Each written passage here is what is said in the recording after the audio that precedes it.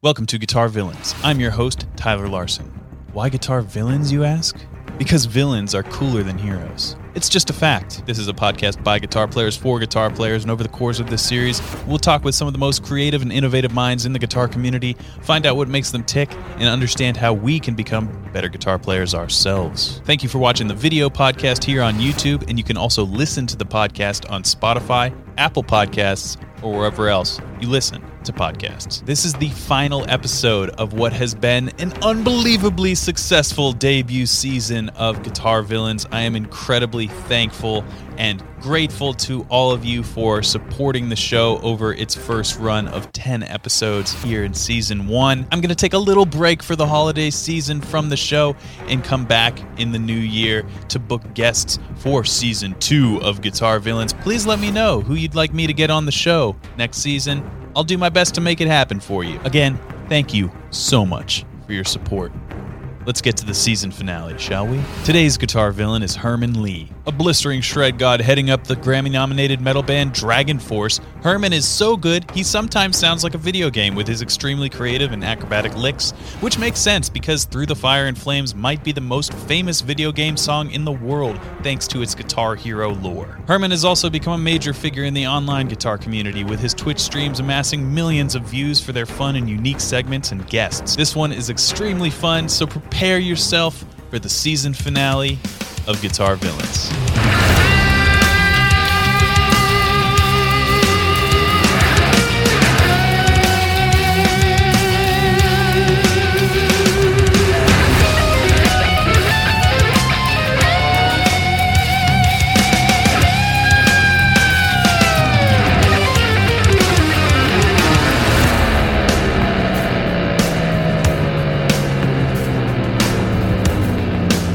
Welcome to Guitar Villains, the show where we deconstruct and decode the guitar. And Herman, I want to let you know about something I discovered during my research for today's episode that you may or may not be aware of. Did you know that Herman Li has an extensive definition on Urban Dictionary? Which version? The old one or the new one? Which, there's a number of interesting stuff that was said about me throughout the years on Wikipedia or Urban Dictionary. So I don't know which one is if they're good ones or bad ones. Okay, I think it's pretty good. Here, you let me know if this is. I feel like it's important we read some of this because we need to know if some of this is accurate or not. So, according to Urban Dictionary, Herman Li means the world's only living paradox. The lead guitarist for the speed power metal band Dragon Force shreds notes that do not even exist on a guitar's fretboard, able to hit 103.5 notes per second, which is only ever to be beaten by Jesus himself, with an average of 105.6 note per second. Along with Sam Topman, many create solos that have actually been recorded to launch multi-dimensional black holes from the top frets of their guitars. And apparently, Herman, on one such occasion, your pick actually started melting somewhere around 37 seconds into the track Fury of the Storm, and you quickly ripped your zipper off and continued playing for the rest of the song. But unfortunately, halfway through your guitar solo, despite the zipper's rest by the tapping section, apparently, that you were doing, it started to spark and ignited a fan's hair. Can you confirm or deny any of this? I think most of it is pretty true. I think the numbers might be slightly wrong on that. I think you're a few digits out on that. But apart from that, I think mostly is absolutely true and probably scientifically proven. But in a different dimension, you don't have that data in this dimension, unfortunately. Okay, so from my traveling experience through the dimensions, of course. Okay, I figured most of that was true. I mean, it seems accurate. I have one little other part I want to confirm. A mini vortex of awesomeness has spurned from your guitar solos, and it created a black hole that got larger and larger, and the headbanging became stronger and stronger until a child was actually sucked out of his mother's arms and launched into the black hole. Did that happen? Yeah, I think that happened. Did they mention anything about when I play wrong notes, what happens? Ooh, no, that's not documented. Well, I never play any wrong notes. Otherwise, this whole world would collapse. Dang. All right. Well, please stay accurate with your noting with your fret work. That's good news for all of us. I don't think you're going to miss too many notes anyway. There'd probably be worse misinformation on the internet, so I guess we don't need to contact Urban Dictionary about any of that. So we do things a little bit differently on this show. We're going to play some games. I'm going to try and get to the bottom of what makes you tick as a musician, and hopefully you'll have a great time, and maybe the next time you're in Nashville, we can jam in person or do something cool in my studio here. Sounds good. Jamming in person. That's a cool thing. I guess that might exist one day. Yeah. That would be a cool thing to do. I'm knocking on wood. So this show is called Guitar Villains because I think villains are cooler than heroes. I've always found the characters are deeper and more complex and memorable. And the first thing I want to ask you is, out of all the movie or comic book villains, who would you say you identify with the most? And this could be something as simple as a appearance trait or as nuanced as a character trait that you may share. And if you want, I can give you my answer for which villain I think you're the most like, and you can respond with a different choice or agree. That's a tough one. There's so many evil villains out there. That's true. And there's some very smart ones, actually, that actually write, Oh, yeah. I don't know out of my head, to be honest, because I watched movies once and never watched them again since I got old. You only watch them multiple times before they start pumping out millions of movies. It's non-stop and non-stop. It's true. Well, let me tell you this while you think it over. I think you're most like Amon, and he is essentially the primary antagonist of the entire StarCraft franchise. I don't know if you're familiar with the video game StarCraft. Yes. You are? Okay, great. So he's the malevolent Xel'Naga character, and he's the mastermind behind the Protoss and Zerg hybrids. And it was said that Amon couldn't die, and it would be easier to destroy every star in the galaxy than to destroy him. And he could telepathically control any Protoss and influence events in the universe at will, and literally rip entire planets apart. So the way I see it, you fit into some of these characteristics in an interestingly similar way. First, if Amon played guitar, he would most certainly be playing Dragon Force songs. I think that's safe to assume.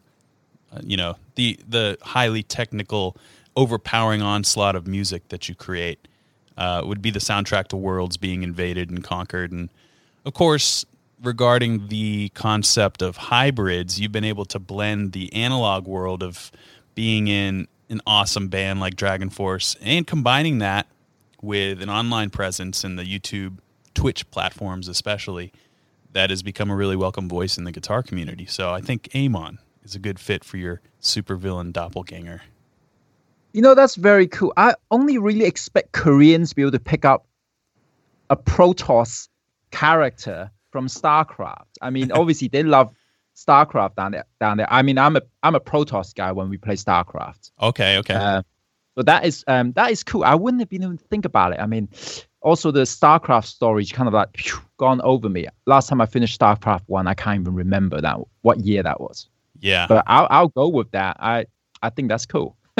Yes, I'm a Terran guy myself, so we would have some epic Protoss versus Terran battles, I bet. Yeah, that's cool. I like I always thought they were kind of cooler. A lot of the multiplayers. I like Protoss. Just go in there, jam, you throw it in there, and then they got all the cool stuff. It takes longer to build, right? But in the technical aspect, it's a bit like a guitar player. It takes a long time to get what you want to be good at. While Zerg is just like, you get a million of these useless things in no time. I wonder what each race would be like as far as guitar playing style. So I think you're right. Protoss is sort of like the equivalent of your style, which is technically proficient, super expressive, kind of distortion. Like that's Protoss. And then that like whole metal genre would be Protoss, hard rock, metal. Terran, what do you think? Classic rock, country? They're kind of in between, right? Yeah. And I think so. Zerg is like grunge. I was just gonna say Zerg is grunge. Dare I say new metal? You know, Yeah. and, you know, someone gotta be controversial. We're on YouTube. You Yeah, know, man. we're in the podcast world. So, and I would say the hybrid thing is me making absolutely fast food contents on YouTube. Oh, delightful. Yes. You know what I mean? It's like I approach the worlds differently, making an album and making fun stuff on YouTube and Twitch in a different way. Mm-hmm. I realized you can't have everything perfect in this world if you're going to create content and make it fun for people to, you know, to watch. Mm-hmm. While you make the album, is like it's got to be perfect. Every solo, every note's got to hit it right, perfection, because it's frozen and immortalized in some kind of art form that's supposed to last for years. That's what it used to be in music, you know, an album people listen to for years. I don't know if it's still the case now, but at least I still have that attitude towards that. Yeah, that's good. We're going to talk more about those two kind of dichotomies in your personality in particular. So before we get there, first things first, I have a couple softball lobs for you. I call this segment Burning Questions.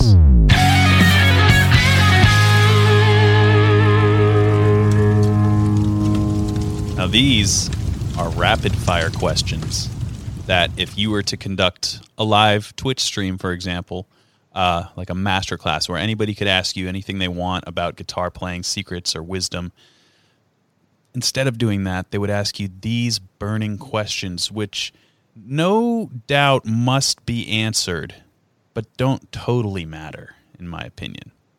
But we must know, what pick do you use? What pick gauge? I use a normal shape pick, which is the Dario 1 point. Is it 1.4 on the purple? I can't remember, but that's the one. I don't. That's what I use for everything now. You want a short? That's a short answer. Perfect. What gauge strings do you use? 946. What's your number one guitar? Right now, it's probably that PRS there, which is a one-off private stock one. Oh, really cool. What is your favorite amp? I don't use amps. Oh, okay. Amplify. Mesa Boogie 250. Cool. What's your favorite guitar pedal? MIDI controller. Great. That answers that. Now we're going to move on to a segment I call Name Those Notes.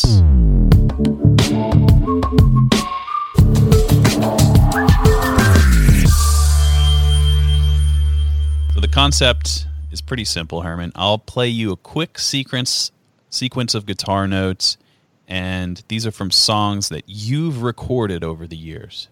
And you have to tell me what song those notes come from. And we're going to see how well that you know your catalog and how well you can recognize your own guitar playing, and it'll spur some conversation about the music. So we're going to start with something easy. I think you'll get it. And then things will get progressively harder. Does that sound good? Let's do it. Okay, here we go.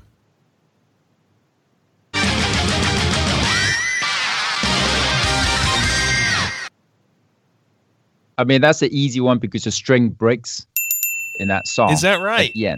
Okay, Yeah. so that's so funny that you immediately said that, because it sounds like strings breaking, but I could never understand, like, did it actually, it sounds like maybe all of the strings or one of the strings. So I did like a whammy bar pull up, and then the string broke at the punk. Yeah, it really pops. And I was like, I know that sound, but they wouldn't have put a broken string on the record, but you did. It's a broken string. That's right. I love these unique moments that you cannot recreate and anytime again. So maybe a lot of people can relate to this. Is back then we had no endorsement. There's nothing free. We don't get anything free. So we play those strings until they are like done. Yeah. While recording. So it's not like we put new strings in every day. I mean, those strings are getting really old.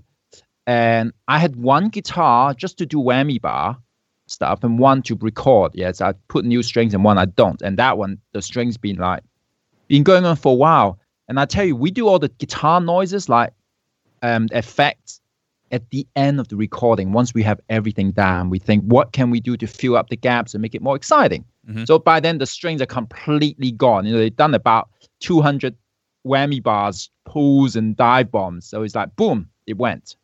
Jeez, that's really cool. Yeah, you're using the guitars as like these almost not even guitars anymore. They're like these tools to make noises. That's interesting. So like most of the guitar playing or more traditional playing, I should say, is one guitar, and then there's like the sound guitar for all the whammy stuff. Yeah, I mean the bridge on my main guitar back then, the saddle was basically the string basically goes into the saddle because we done so much pull on that. Yeah. And that was like a cheaper model. It was a low TRS bridge. I don't know if you're familiar with those Ibanez cheaper bridge that was made, and they're not as hardened like the Low Pro Edge, stuff like that. So cool. I played that guitar for a long time and really, really gave it its money's worth. That's awesome. All right, we got another batch of notes. That's Heroes of Our Time solo. Yes, it is. So I want to talk to you about how you compose your guitar solos. Do you go lick by lick? Do you run the track and improvise until something sticks? It seems all very, like, every note is in its right place, and I just want to know what your process looks like, because I know you like to record a lot of guitar work at your house. Like, do you have a certain way you approach guitar solos for albums? So the way I approach it is, I was talking about I like the unexpectedness of guitar playing, even from myself. So it's pretty much on those first four Cerny Dragon Force albums, all the solos I improvise until I'm dead. I just kept improvising until it's got something good. And that's kind of the approach I learned from listening to interviews with people like Yngwie Malmsteen or George Lynch. Their approach is just like, we just improvise the solos. And I feel like I can create something that is like, oh, wow, I didn't expect that. And you take the risk when you approach the solos. I just take risks and go, okay, I might not get this right, but I'm going to try this trick now and do this kind of string skipping. And even it's actually the wrong playing or the mistakes makes it special. Mm-hmm. It's like, oh, wow, I didn't get that note correctly, but I did this instead. And it's kind of sound cool. So it takes a lot of work to relearn the solos because, you didn't plan it. It just happened. It's captured right there in that time. Yeah, I definitely relate to that. It's like, okay, I played this, so I have to figure out how I played it, because sometimes when you're in that improvising zone, you can play something that you didn't know was in there. And then you're like, all right, you have to get into a mentality that's different from when you're improvising, when you're in the learning stage, and you kind of like reverse engineer your own guitar playing. That's interesting. And so it's the amount of time it takes. I actually improvise for 1 day for one solo. Oh, so it's that's a lot. Crazy. That's a lot of time. Sometimes 2 solos I get. Yeah. Breaks and stops, and you improvise so much it almost became compositional improvisation. Because you go, okay, I really like that bit. I can play that again, and I'll play that again. And sometimes you don't get it, and it's kind of a weird thing. And of course, I've done some solos which is like 3 takes and it's out. Right. But I know one I didn't get for 6 hours, and then I went to bed. I woke up next morning, I got it. It's kind of weird. I know people think, oh, well, can you do a solo on my thing? I go, well, it's going to take me a whole day. I don't have that time. Right. And of course, I can improvise a solo now, but I think I can listen back to it and say, well, that's not really that good. That chord doesn't fit with that sitting note. You're analyzing the thing. So we're going a deep improvisation of reanalyzing when you hear how that solo went. It's kind of weird. Yeah, and it's like you said a few minutes ago about the immortalization of the licks. Like, you want to be like, this is you're leaving your best version on the table there. Yeah, that's great. Moving on here, we have a next batch of notes. Getting a little more difficult here.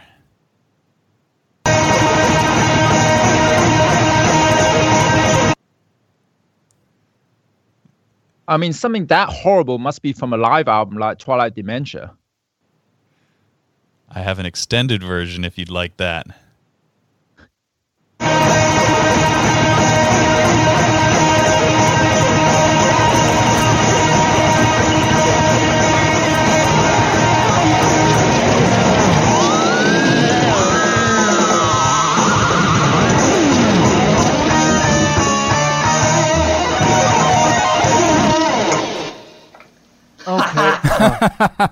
Woo! Oh, that's my real. I completely screwed up that arpeggio at the end by 2 frets. That's the one I did with Michelangelo. Yes. On Twitch. That's right. So I totally, the sweeping is completely out of harmony by 2 frets. I was like, oh man.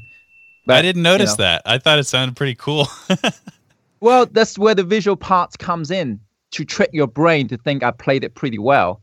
Without the video, right.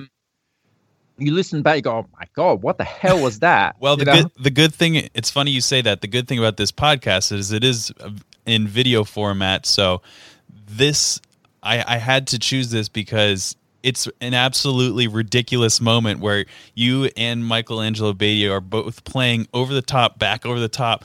And it's just like, you could be playing completely terribly wrong notes, and it's just still like the most entertaining, cool thing. It's like hyper speed back over the fourth, and yeah, terrifyingly hard, but the most fun looking thing ever is kind of how I see it. That's really awesome. And I wanted to use this to kind of talk about your exploits in Twitch in particular, because I really associate you with kind of the Twitch guitar movement, if you want to call it something like that. Why do you use Twitch instead of YouTube, or when do you use it? And talk a little bit about what you do there. Well, I'll give you a little bit of history. I don't know how long. Is there a time limit of this episode that No. As long as you want to hang. Yeah. Okay. So I basically, from about 2009, at the end of the MySpace era, if people even heard of that, I didn't do social media for I would say almost 10 years. I just didn't do it. I think I got really annoyed by this whole Facebook generation. I thought, this is kind of lame. I don't really want to post about my food.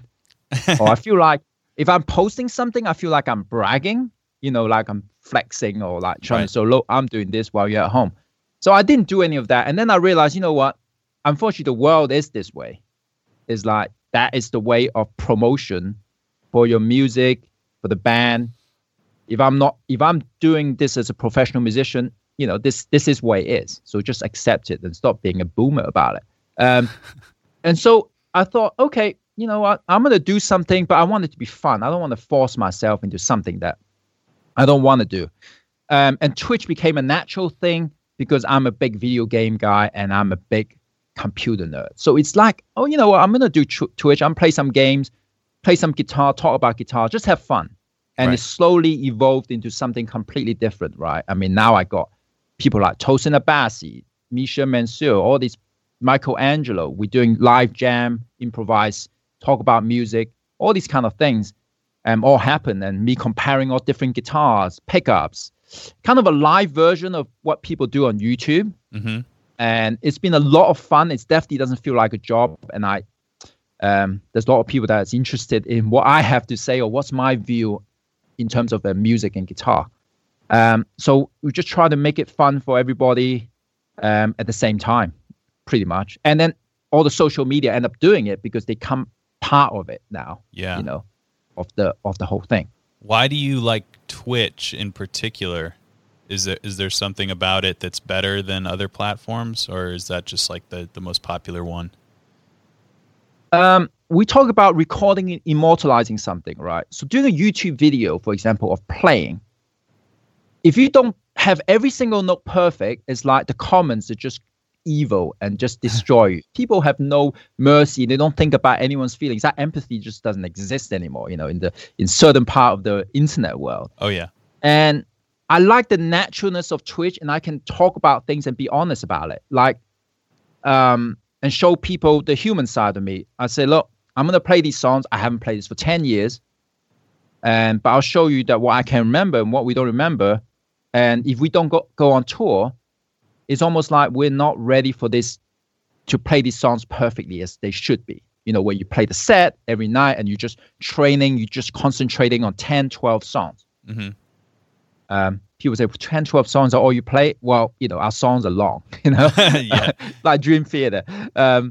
So that's what it is. But I'm happy to play these other Dragonfall songs and people enjoy it. But at the beginning of it, I used to delete it every time I finished playing some kind of playthrough. because I think, man, I listen to this, I see this is not absolutely perfect. But I kind of got along to it and understand how it is and embrace live streaming for what it is. And for me, it's always been DragonForce, always been a live band, despite what people might think on the internet. Mm-hmm. In a strange way, because when we first came out, I think when we first came out and became popular, people were very surprised about these solos being fast. Even though I said, look, this is Christian Pellitteri, there's Michelangelo, Jason Becker. I was not that good. I was not that fast. Everybody was doing it better than me in the 80s. It doesn't matter. But we have fun doing it. And they thought, oh, well, this is not real. You can't play it live. It's like, now it's just, everyone just kind of like stopped that now, because it's like I play these songs live all the time on live streams. Mm-hmm. It kind of became this weird thing that actually worked out. Yeah. Yeah, it's really entertaining work that you do there. So keep going. I'm learning from you in that way too, because I'm thinking about dipping into some live stuff. I kind of started this podcast because I love long form content, and that's kind of how podcasts, like, it seemed like a nice fit where I can chat with people and kind of have my own version of that. But yeah, the Twitch thing is really interesting too. Today's episode of Guitar Villains is brought to you by Guitar Super System. Are you tired of YouTube ads telling you that YouTube guitar lessons suck? Me too. I don't know about you, but somebody setting an acoustic guitar on fire or teaching crappy cover songs in front of a musty black curtain feels a little disingenuous to me. I'll get straight to the point. Join tens of thousands of other guitar players and visit GuitarSupersystem.com to join the most popular independent guitar learning platform on the internet. If you're a beginner, there's an entire curriculum called the Beginner's Corner just for you. If you're an expert, the music theory and technique curriculums reach the highest levels of mastery and are based on industry standard learning methods I've used since graduating Berklee College of Music. If you're somewhere in the middle, you're actually the perfect candidate. The Choose Your Destiny approach allows you to cater your learning experience to exactly what you want to accomplish, whether that's improving your improvising, ear training, learning new techniques, songwriting, and more. You'll also have access to private live streams, lesson comments, and a community forum for feedback, as well as exclusive giveaways and new curriculum releases. The best part is everything that I just mentioned is included in one monthly subscription, and you can cancel anytime, or, like a lot of people do, upgrade your subscription to a yearly pass. Of course, you can also just learn guitar right on YouTube for free, because YouTube guitar lessons don't suck if you know where to look. So check out GuitarSupersystem.com. Now, back to Guitar Villains. So I have one more little group of notes for you. You ready? Mm-hmm. Here we go.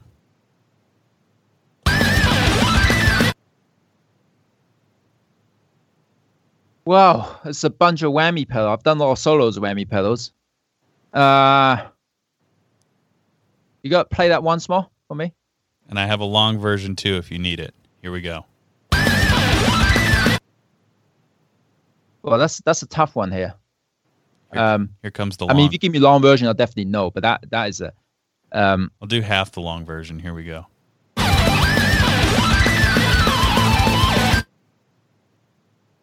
That's a Fury of the Storm solo. Yes. And even though there's no notes there, it's just the effect, of the whammy pedal. It's not a single note was in key. It's such a great example of how your personality kind of shines through your guitar work, and that's all in spite of the fact that you're playing a lot of notes, but I can still tell that it's you playing. And I asked John Petrucci this question on this podcast, and I want to get your take too. Do you think, what do you think about the trope that guitar players who play a lot of notes don't have any feel or emotion in their music? This is the same thing I've heard years and years and years. And once upon a time, this is like when I first started playing the guitar and I discovered Jason Becker. This is back in the 92, 93. And I went to my music teacher. I said, listen to this guy. Man, I played in Altitudes from Perpetual Burn. Uh-huh. And my music teacher listened and said, this is terrible. This guy can't play. It's no music there. It's just masturbation. It's terrible. You shouldn't listen to this kind of stuff. Some people just don't have the ear for certain type of things. So right. It's that's why there's music for everybody. And I like playing fast because I find it exciting. It's fun for me at the same time. And that's it. Some people like it, some people don't like it. And myself, I listen to all kinds of music. So it's all okay with me. But I don't think you have to have listened to music for years to like that kind of music. The first time I heard the guitar solo, which was Richie Sambora on the Bon Jovi song. I thought, man, I love this sound. What is it? Yeah. What is it? And some people just never going to like guitar lead solos and things like that. And you can see the trend, how it went, right? There was new metal, there was metalcore, and everyone was like, oh, we don't play guitar solos. We're songwriters now. It's like... The two don't have to be mutually exclusive. That's definitely an interesting perspective. If we don't have guitar solos, then we're songwriters. I know. It's like I hear these things all the time. And I'll tell you, man, I was pretty disappointed when so many people was talking shit about me, about how terrible I am as a guitar player. Dragon Force is terrible. The solos, this and that. And I'm going, you know what? And they were saying, oh, well, Steve Vai was kicking his ass. Steve Vai, Satriani. I was thinking, look, if you met me in the bar, you could say that to anyone. I would be your best friend because, I hung out with so many people talking about guitars. I was the guy lining up, going to G3 3 nights in a row. I love that kind of music. But it's like when you became something like in the band, it's like, well, people just have this thing against me. It's like, well, sorry, if I was the normal guy, you have no problem with me. Yeah, absolutely. And obviously, I know that because I've been on both sides of the curtain too, and it's easy to have that human element lost when you're behind a keyboard. But what you mentioned, Steve Vai's kicking his ass. Like Steve Vai would kick anyone's ass. That's like saying, like, I know. First of all, I would feel bad about that, but yeah, most of the time, anyone who has something negative to say, I don't necessarily think they have the facility to back up what it is they're saying. And I think you've obviously developed this thick skin it takes to succeed in this realm. And it's almost like you get to a point as a creator and, a personality, whatever you want to call it, where you go through the shit talking phase of whoever's, bad mouthing or like criticizing you in a way that isn't helpful. And when you come out that other side, first of all, you are better at doing whatever it is you do, but also that kind of aura you give off, I think maybe deters that negativity. So it's like a weird rite of passage as somebody who puts themselves out there in a public facing way where you do something, everyone hates you sort of for some reason or another. And then you go through that and you either fail or rise above. And then everyone's like, actually, yeah, you're good. I know. You just have to go through that phase. And I see that, younger bands. I had Tim Henson from Polyphia, recently on here. We're just jamming out and stuff. And I see the comments on his, on him is pretty evil. I mean, I was thinking, wow, they just... It's like when you're new, you got this younger crowd and just have no mercy on you in any kind of way. But I can also understand part of this because when I play on stage, I do have this different kind of persona, and people think I'm really like, I'm up my ass. I think I'm so badass. But it's like, I'm sorry, I'm playing a show. I'm trying to provide some entertainment. You prefer me just staring at my feet and just not do anything, or you want me to do crazy stuff, and have fun with the guitar. I think my favorite performance of yours is when you're playing the guitar underwater. That's like the perfect way. I would like, if you're not having fun, what are you doing? So yeah, I wouldn't worry about that. So that's actually I wanted to mention that. People don't know. I'll overlay the video, but you were playing this song on a cruise ship, and I think it was Through the Fire and Flames, and you were playing underwater behind your head, and you weren't getting electrocuted. Mm-hmm. How did that happen? Yeah, that was a cool trick actually. That was I always play the wireless systems. I don't even know how to play a cable on stage. So that was my second attempt to play under the water. So I put it behind my head and I play, and then unfortunately it cut off near the end because the wireless pack went in the water. So okay. it stopped the wireless system. So what you need to check out is the one I did afterwards, which was the snorkeling guitar solo. Which I played fully 1 minute, breathing over snorkel under the water with my hands up and the guitar above the water, and I'm swimming at the same time. That is like that one. I figured out the stuff, how to keep my in-ear system from cutting out, how to keep my wireless system from cutting out. And at the same time, there's people going crazy, jumping in the pool. So the wavers are going all crazy. That's pretty awesome. I probably the only man to do that, if I had to guess. So yeah, I'm weird. I find that fun. I don't know. I was into 80s rock bands, and they were like doing crazy stuff back then. Yeah, it's awesome. So in my research, I learned that you used to write for UK's Total Guitar magazine. What was a story or a lesson column, whatever you want to say, that you particularly remember about that sticks out in your mind? Is there one? Not really. To be honest, I will look back at those videos. I always go, oh man, that's not very good. Yeah, it's like, and it's part of what we learned throughout the years, right? You always look. It's like I can listen to the first album. I go, oh man, it's not well recorded. Sounds pretty terrible. Mm-hmm. And it's the same thing with those. I remember all I remember is they asked me to do these things for them, do a bunch of lessons. So I drove from London to Bristol with no sleep because I was completely jet lagged from a tour. And I only had a few days to do this. So I said, okay, let's just do it. And I did these videos and that was it. The way I like to teach is not do complicated stuff. I know a lot of videos, people love to do this insane shredding. And I always find that really, really more like, well, look at me, than being constructive in a way. I like to break down smaller, simpler pieces that people learn, techniques, so they can put their own style in there and evolve from it. By giving you something simple, you can make it complicated. But if I give you something really complicated, it's harder to break it down into something simple because it takes so long to learn these complicated things. So they're kind of relatively simple stuff like different tapping and sweeping, mixing probably a major arpeggio sweeping with tapping a major pentatonic pattern with it kind of thing. And hopefully people can use that technique and then make something which sound like them.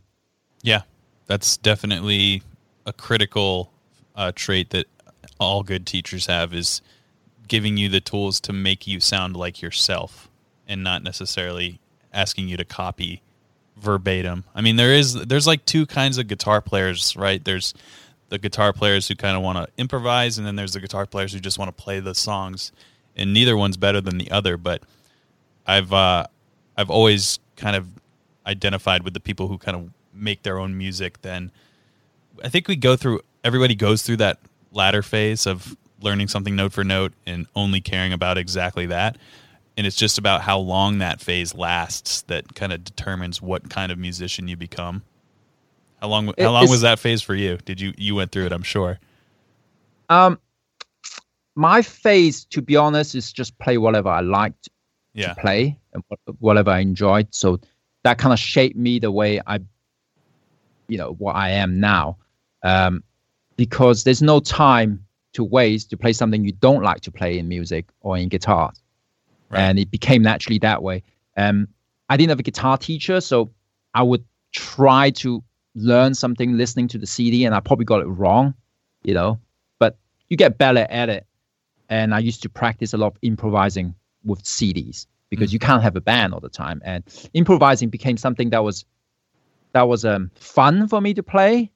And I learned a lot. I'm not like an improvised guy, like a jazz guy, really good at it, but I'm okay at it. But the funny thing about the guitar playing is like, people always wonder, oh, what do I want to do in my life? What kind of job I want to do? Or what should I do? What's the meaning of life? It's like, you got that itself in guitar playing. That's like, you got the whole thinking about, oh, should I practice this? What should I practice? What should I learn? There's so many things out there. You don't really know what you want to be. It's just whatever the challenges comes up, to you is what you're going to end up learning and practicing, and what's gonna shape you, I think. I totally agree. Yeah, it sort of reveals itself what you're supposed to be as you move through. If you're thinking about what you want to be, musically speaking, it sort of becomes a little more difficult to reach that goal, and you maybe start resenting or making decisions you wouldn't have normally made if you just kind of put your head down and did what you're passionate about. Like, I was always a huge fan of creating videos. Like, I always had a camera. I had like my uncle's old camcorder when I was like 13, filming my shitty band with like my Marshall MG, playing like these rockabilly things. My friend was a terrible drummer and my other friend was a terrible guitar player, and we were just clanking around. And I thought it was just so important to film that as well as play the guitar, and that always just kind of followed me. Everything I did, I would film it, and it kind of made, I wasn't thinking about, I have to share this with people. It was just like, I like doing this. I'm going to do it without necessarily like predicting what it's going to do for me as a career. That's kind of, I think, about what you're saying too, is like, you don't really think about what you're passionate about. You just are the way you are. And it sort of, if it's going to work out for you, you don't really have to do anything other than that. So you've toured all over the world. And I love asking this question because, of course, you've already been asked, what's the craziest thing that's happened to you on tours over the years? But I want to frame it another way. What is the strangest thing that's happened? So not something that's good or bad or happy or sad. What's something that's really weird? Either on stage or not. Just off the top of my head, seeing women crying when we're leaving the country at the airport, that's just bizarre. I mean, look, we're not BTS, right? We're hardly, a K-pop hunk band. We play, as Tony McAlpine calls it, I think he said it's something like a female deflecting music or something. He calls his music, right? That's hilarious. Look, I show you my stats on my, my data on my social media. It's like 99% male, So there's that 1% or 0.1% of women sometimes crying at the airport. I remember in Japan, it's like they're crying at the airport. We're leaving. They're crying that we're leaving. They're waving goodbye at the hotel. This is like a bizarre thing to me. I always find what's going on in this world? Is this a different reality? We don't. Don't you find that strange? That is very weird. I mean, I get it, but it's especially that they knew you were like, were they staking out the airport or something, or like your hotel, and like, damn it, Dragon Force is leaving today. I have to go send them off. Yeah, that. Certain countries like Japan and Mexico, they're really passionate about the music, and that's really awesome. I just thought we're not that cool, don't shed a tear for us. We're not that badass. That's definitely a strange thing, for sure. Crying women at your airport departure terminal. Yeah. All right, couple questions as we wind it down here, Herman. What is the hardest thing about the guitar and the easiest thing about the guitar? Wow, okay. I think, the guitar is a lifetime journey, right? You can never learn too much. And then you realize when you learn more, some of those other stuff that you learned once upon a time kind of disappeared. It's like there's only how much you can fit into this box. And then they kind of go away, and you kind of have to relearn it, and you forget stuff. I think hardest thing still is really decide what to learn and what to practice or what to play. And I always ask that question myself for a number of years. What should I practice? And now the techniques are like, there's so many more techniques. The guitar have evolved so much that, we have thumping involved, the selective picking, and all these little things that have turned up the last few years. And I've been practicing selective thumping. So I'm trying to, kill two birds with one stone, right? Because I don't have enough time in the day to practice. So instead of doing selective picking, I'm going to thump it instead. And then there's all these arpeggios and all this music theory and counting. So I think for young people especially, it's more and more confusing. What do you practice? People ask me all the time, what should I practice? Should I practice sweeping or tapping or legato? Mm-hmm. And I said earlier about, what challenges you have coming up in your life is going to determine what you're going to concentrate practicing on. If you have to learn 10 cover songs, you're going to learn to express those songs in the best way possible in how the original artist did it in. And that is a skill itself. It's so difficult to do that. Totally. And a lot of things I don't see people practicing that do a lot of thumping is the bends, the vibrato, sometimes because you're concentrating on the rhythmic part, making the guitar sing. So I think that is really difficult to be able to find out, what you should learn. And you just don't know what challenges are coming to you. And the easiest thing about the guitar is, you can get a good guitar at a cheap price these days compared to when we started off back then. Right. I think you can get a pretty good guitar out there now without having to spend that much money. The mid-range, even the beginner guitars, they're pretty good from some brands. Yeah. So awesome. Having good guitar is important. Indeed it is. What is something that you've learned most recently? That's a good question, actually. I would say learning how to play live, but not at the show, but on the live stream. That itself is another skill that didn't exist before once upon a time. Right. And I can tell you I'm really bad at playing in front of a video. That means a pre-recorded video to be edited later. I feel very nervous. I feel like, oh man, there's a microscope on my playing. I can't really relax. And playing on live stream is another skill that you have to learn to do a lot of streaming to be able to do it. Because what do? We interact with chat at the same time. Now I can read the chat and talk and play certain songs at the same time. Yeah. I can even pat my dog with my feet while playing a guitar solo. We do these silly things on stream because it doesn't matter if you make a mistake. And not being afraid to make a mistake in front of people is another skill to learn, because then it unlocks another possibility for you to have a different another tool in your toolbox. Right. And I always say about all these things is like, thumping, all this, just different tools to express yourself or create something, just like guitars.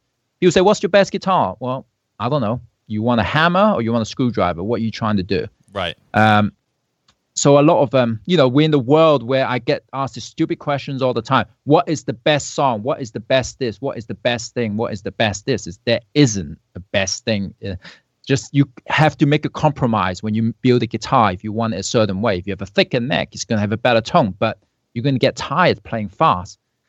So learning those things and able to take that information that you have now, so much more information, and be able to gather it and control it and order it in a way to be on your guitar journey is a difficult thing. So like I said, you guys, man, are so good at video editing and playing in front of the videos and make it sound great. That's another skill that I don't think, I'm that good at yet. But I mean, why not? Is you're presenting something like knowing how to use Pro Tools, knowing how to edit videos. It's all part of the musical journey we're in. Really smart advice there. What is your favorite airplane album? So you're flying on an airplane. What's your favorite album to listen to? Well, I haven't been on a plane for a while. Try and imagine a world where you fly on an airplane all the time, like the old days. What would be an album you might cycle through? The last time I was listening to something on the airplane, I believe was the McLaughlin and Hutch album. Oh, cool. It's got nice guitars, nothing too intense, too stressful. Doesn't, you can relax on it, and it's got nice keyboards.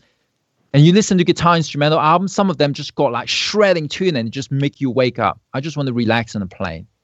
So I think that's a good airplane album. I don't mean it in a rude way. I mean it as it's a cool album. Otherwise, I like just relaxing, soft music to get me through the journey. Because no one, to be honest, they say enjoy your flight. It's like, no, I will not enjoy my flight.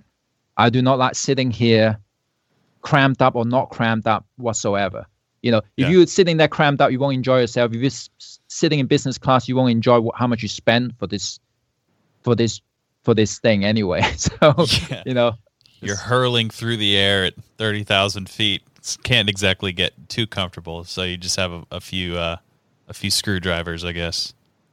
Try and get can't through even it. do that now because it dehydrates you, right? Oh yeah. Drinking alcohol is like a lose situation.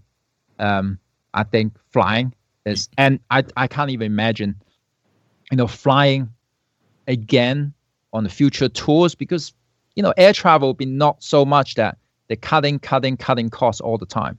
Right. Things are different when touring starts again. It's going to be weird. Yeah. Well, maybe we'll have a check-in after that, and you can tell us what's changed. All right, we got a section, a little game here I call Build a Band. What 4 others in a band, living or dead, would you want to play with? So it's you on guitar and 4 others. Go for it. Well, I mean, depends how you want to do it. Find some terrible musicians so you can be the cool one in the band. You know, That's an option. Not too good looking. You can go for that approach. And I think if I get all these talented people, there's going to be some ego in there. I don't even want to deal with that. So, you know. All right, so name 4 untalented. No. But I mean, Mike Portnoy. I mean, I love Dream Theater. I always love Mike Portnoy. I think he makes, apart from being an incredible player of so many different styles, he's also extremely entertaining to watch on stage. Mm-hmm. And the drummer cannot stand in front of you on stage, so you know he can't just go around and stand. That's great. Great observation and very important fact to share with the people. The drummer will never be in the front. Yeah. Look, this is not a serious answer, but I mean, Billy Sheehan, obviously another amazing bass player. Right. I think I played with Billy once or twice. I think I can't remember, and he's always awesome. I think he's like someone that you can work with easily.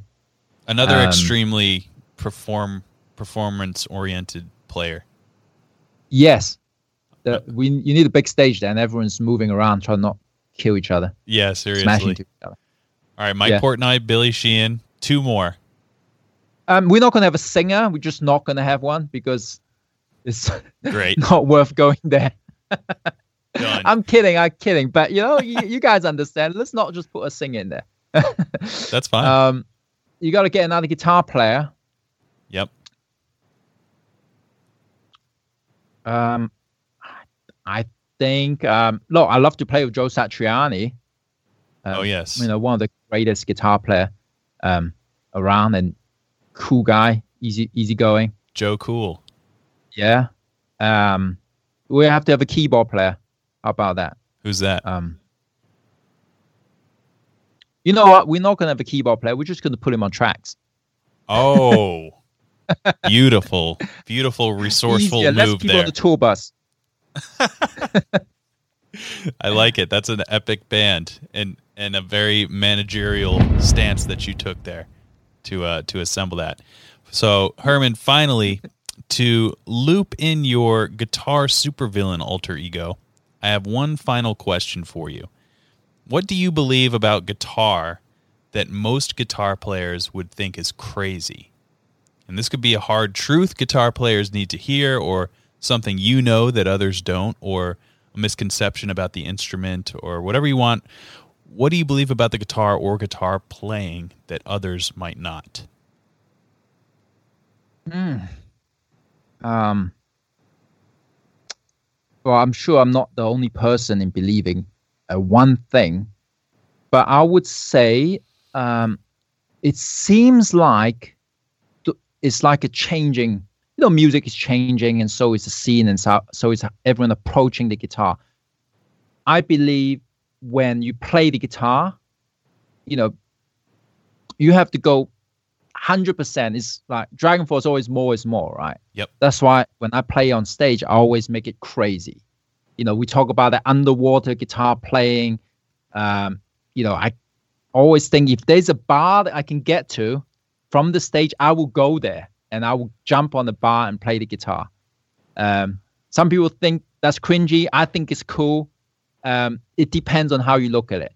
But I think the last how many years you look at the world of metal, no one was really up for doing these kind of things. They'd rather just stand on stage, headbang, and concentrate on the playing and just be on stage. I believe in making as much as a visual experience of what you hear in the music. So that's why with Dragon Force now we have giant video game arcade machine. We run on top. We play solos on those. We jump right on the bar.